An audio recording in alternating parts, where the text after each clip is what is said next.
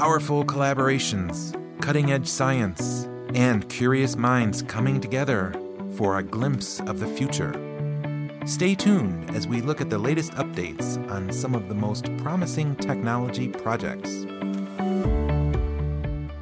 Welcome to the EUvation podcast. I'm Peter Ballant from Technicon. Today, we once again look at the IPC project. IPC stands for Individualized Pediatric Cure. This is a huge EU-funded effort to assist doctors in finding the most effective treatment for children with tumors. There is no one-size-fits-all approach, and doctors, clinicians, oncologists, biomedical engineers, and computer scientists are working together in IPC to use data, human samples, and artificial intelligence to tailor treatments for kids while minimizing the risks. It's no easy task, but IPC is making inroads in this area. Today we speak with Matteo Manica from project partner IBM. He's a research staff member at the IBM Research Lab in Europe at the Zurich location. In the wake of the COVID-19 restrictions, we speak with Matteo remotely from his home office in Zurich.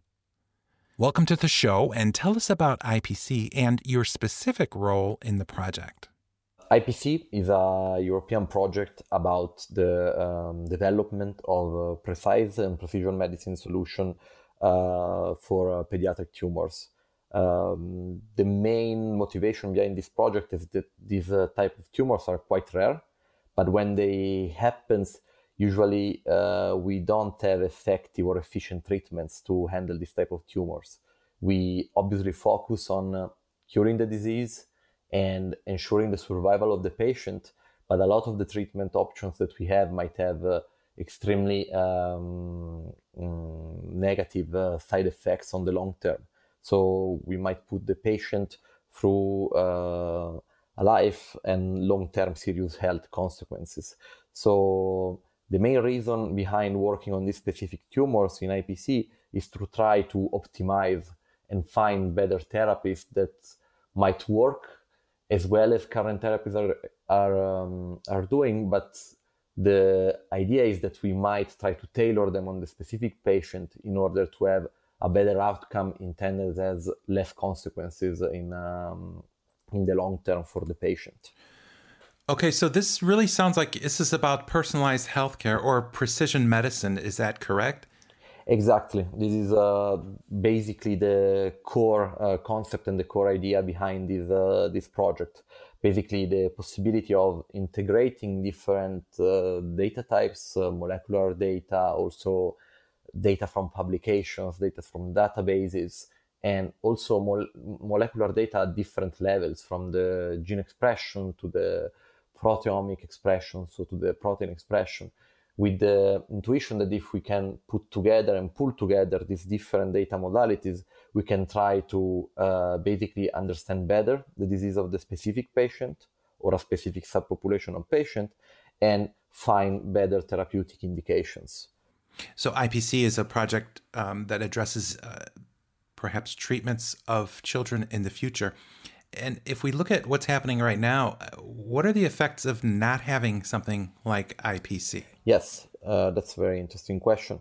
I think the effects are really the fact that, and don't get me wrong, this is the best possible treatment we can probably give and the best possible therapeutic options, and they really save a lot of lives already. But the main issue with some of these treatments is that first, in some cases, this doesn't work because patients and kids respond differently to different therapies. So the same therapy applied to two different patients can really have a different outcome based on the specific tumor that the patient is developing. And the second aspect is also the fact that we usually manage to cure the patients with current therapies, but these therapies might be really toxic in the long term. So the idea of taking a personalized medicine approach is that we can basically try to minimize this toxicity of the treatment, these negative longer term conditions, and also improve the current existing therapies. Obviously, this is a very bold goal, but we really think that by taking this holistic approach, and equipping ourselves with the weapon of personalized medicine and multimodal data analysis, we can try to basically reduce this delta between what we can actually have and what we have right now, and what will be the best treatment option that is completely side effects free and basically with a super low margin of failure. Okay, and if you look forward a few years down the road, and if you're looking at the project ending and looking back at some of your successes, what would you consider a success for IPC, or what does success look like? Yes, that's very also interesting, and I think that here it's really important to set the right expectations, but not being too conservative when doing this. In the sense that I think it's in pediatric tumors and tumors in general are a problem that are far from being solved in the next 4 to 5 years, in the next decade, I would say. So what we can realistically do, and that can really help, is to basically develop a framework using all the expertise coming from the different partners, where we can basically share tools that can help practitioners with the current data that are available to take more informed decision about a therapy or about the potential outcome for a patient. And what I think would be really successful is to make this platform broadly available. So having a single place where we combine different techniques ranging from mechanistic model to AI to also intensive HPC application, that medical practitioners or researchers can just access and run analysis and perform predictions with their own data. In my opinion, this would be an incredibly useful resource. And if we combine this also with the data banks that some of the partners are already making available and are maintaining, we can really have a big impact in this field. So you say the samples are rare, which makes me wonder, do you have access to samples from around the world, or is your project strictly focused in looking at samples from Europe? The project actually is not looking only at samples from Europe. We have the luck to be collaborating with the partners spread almost all over the globe. Especially we have a collaboration with Kids First initiative, where they basically have a data bank of multiple pediatric tumors coming from US and Europe, and they do an aggregation of this data. The nice thing of this aspect is that we can really pull together information from different locations, so we don't have any specific bias on the type of disease that is developed in different communities. The collaboration is really interesting because we are putting together partners not only from Europe, but also from US, from Australia, and we can really rely on an incredible platform to share data and collect this data and analyze them to basically gain actionable insights on the different disease types. So it seems like the real muscle in this project is actually in the data. Yes, exactly. This is what I would say is really the fuel. If we have to do a parallelism, the data is what you absolutely need to get the whole machinery going, and all the activities of the modeling groups like the IBM Research Europe one or the other groups from more computational biology applied research are basically making sure that the engine and all the different elements of this machine are perfectly tuned and work in a synergistic fashion. So as I always like to think about it, basically the data providers are really giving us the fuel to make our algorithms run predictions, and our job for all the computational group members, but especially I can speak for IBM Research, is really to make the best out of this fuel. So to develop good and robust methods that can integrate different data types and can get the best out of this gold mine of patient information. Okay, and I want to back up a second. You mentioned AI, which is artificial intelligence. Yes. What kind of role does artificial intelligence have in this project IPC? Yes, so what we are mostly doing, and we are one of the main partners working in artificial intelligence application to pediatric tumors in the context of IPC. is that we are basically trying to tailor state-of-the-art methodologies from machine learning, deep learning, and artificial intelligence in general to basically create models that can help us in different aspects. First of all, understanding better patient subpopulations, so finding patients with similar similar tumors in order to understand whether we can try to treat these patients in the same way, or even using these algorithms to find the differences between patients and understand why something worked on someone and something didn't work on someone else. And these techniques are very useful in this case because they basically can be developed without any input bias from the person that is actually creating the model. So we are basically somehow suspending our judgment when we use this type of models, and we can try to use all the insights coming directly from the data. So having these tools at our hand and using them can really help us to learn something completely new for these diseases, and that can give us this delta in terms of novelty to improve or give different recommendations on current therapeutic indications. Okay, and since we're on the topic of artificial intelligence, maybe now is a good time to debunk some of these popular myths about AI in the medical fields. Things like, in the future, computers will make decisions about your healthcare, not necessarily doctors, or computers will replace doctors completely. What do you have to say about these notions?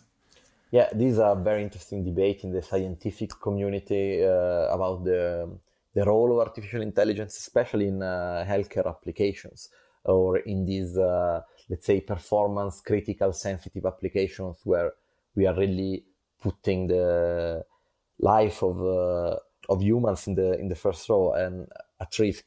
So the first thing, and this is a personal take, but also the opinion of many experts in the sector, that we have to keep in mind is that artificial intelligence applications and in general these models purely based on data will never probably take any decision without any doctor supervising this or approving. So I want to assure the audience that this probably will never happen, and I would say luckily.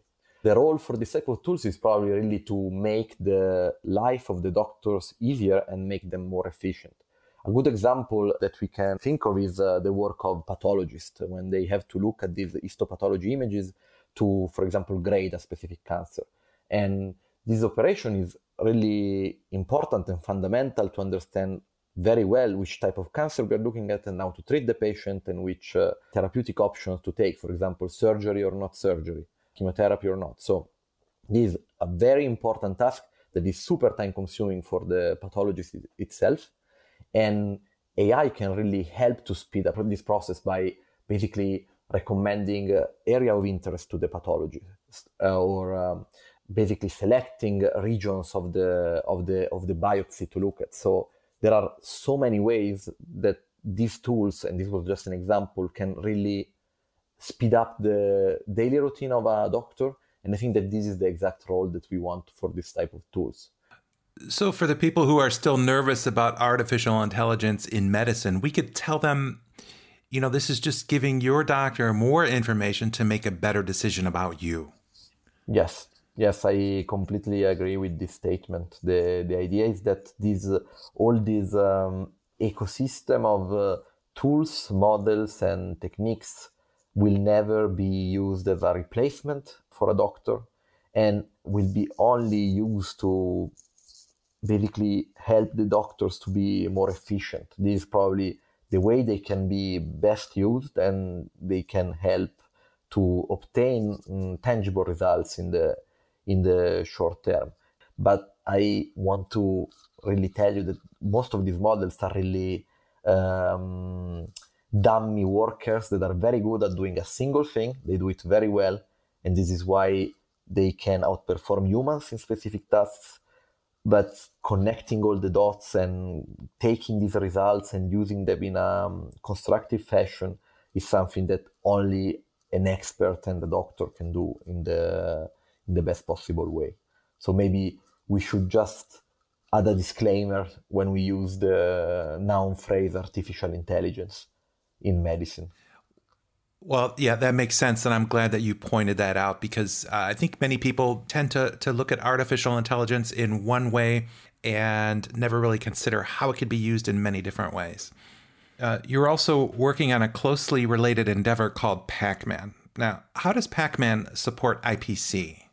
The PAC-Man project is a project about designing anti-cancer compounds using deep learning techniques, and it started just before IPC. In the context of pediatric cancers, what we are doing with PAC-Man is that we are basically using our model that is tailored to propose novel potential effective candidates to treat a specific tumor, looking at the gene expression profile of a specific patient.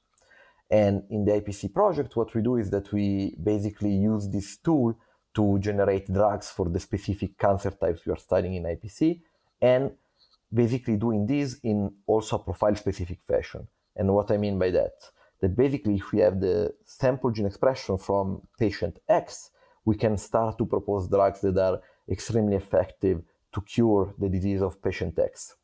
Obviously, this is a bit a jump in the future. It's not feasible yet to have a specific drug for a specific patient. And also, if you think about it, obtaining approval for a patient-specific drug is quite tough, let's put it in this way. But here the point is really the fact that we can basically check what would work best for this patient in terms of modeling, and we can then use this hypothesis to try to generate novel drugs that could treat specific subpopulation of patients in an effective way. So the role of PAC-Man in IPC is really to basically leverage different data information and try to come up with new candidate therapeutic agents that can help us to shape new medicines in the future to treat pediatric tumors. Perfect. And IPC focuses on pediatric cancer. What's the reason for that? Why not look at something that's more prevalent, that's not so rare? The main reason is that while the numbers are not in favor of the cause, let's put it in this way, it's quite a pressing problem because pediatric tumors are quite rare, but are also quite lethal. So I think it's very important to improve therapies there. And as we also mentioned earlier, I think that once we are able to cure these patients, in a lot of cases, we basically have a therapy that leaves this long-term damage in the patient that survived the tumor. So while the numbers are quite low, I think it's very important that we ensure that we have effective treatments for pediatric tumors, because they can really change the quality of the life of an enormous number of families. Because if you think about it, having to take care of a child with a specific condition that then is protracted a long time is really impacting the life of all the people around the child. And I think that IPC in this sense can really be a game changer if all the premises that we put down are then satisfied. Okay, so it sounds like many times with the treatment in these pediatric cases, this involves something that could lead to other lifelong problems, which are side effects of the treatment. Exactly. Okay, and that's what you want to prevent. And I think that... that's the honorable goal of IPC. So thank you very much for your efforts in this project, and we wish you and all of your project partners much success in the completion of IPC. Thanks a lot. I would be happy to join again the podcast to comment on some results as soon as we have something interesting to share. Yeah, that's great. And I'll sort of stay in touch. And if we have the opportunity to sit down again and talk about some new results, I'm happy to do it. So thank you for that. You're welcome. For more information about IPC, go to their webpage at ipc-project.eu. The IPC project has received funding from the European Union's Horizon 2020 Research and Innovation Program under Grant Agreement number 826121.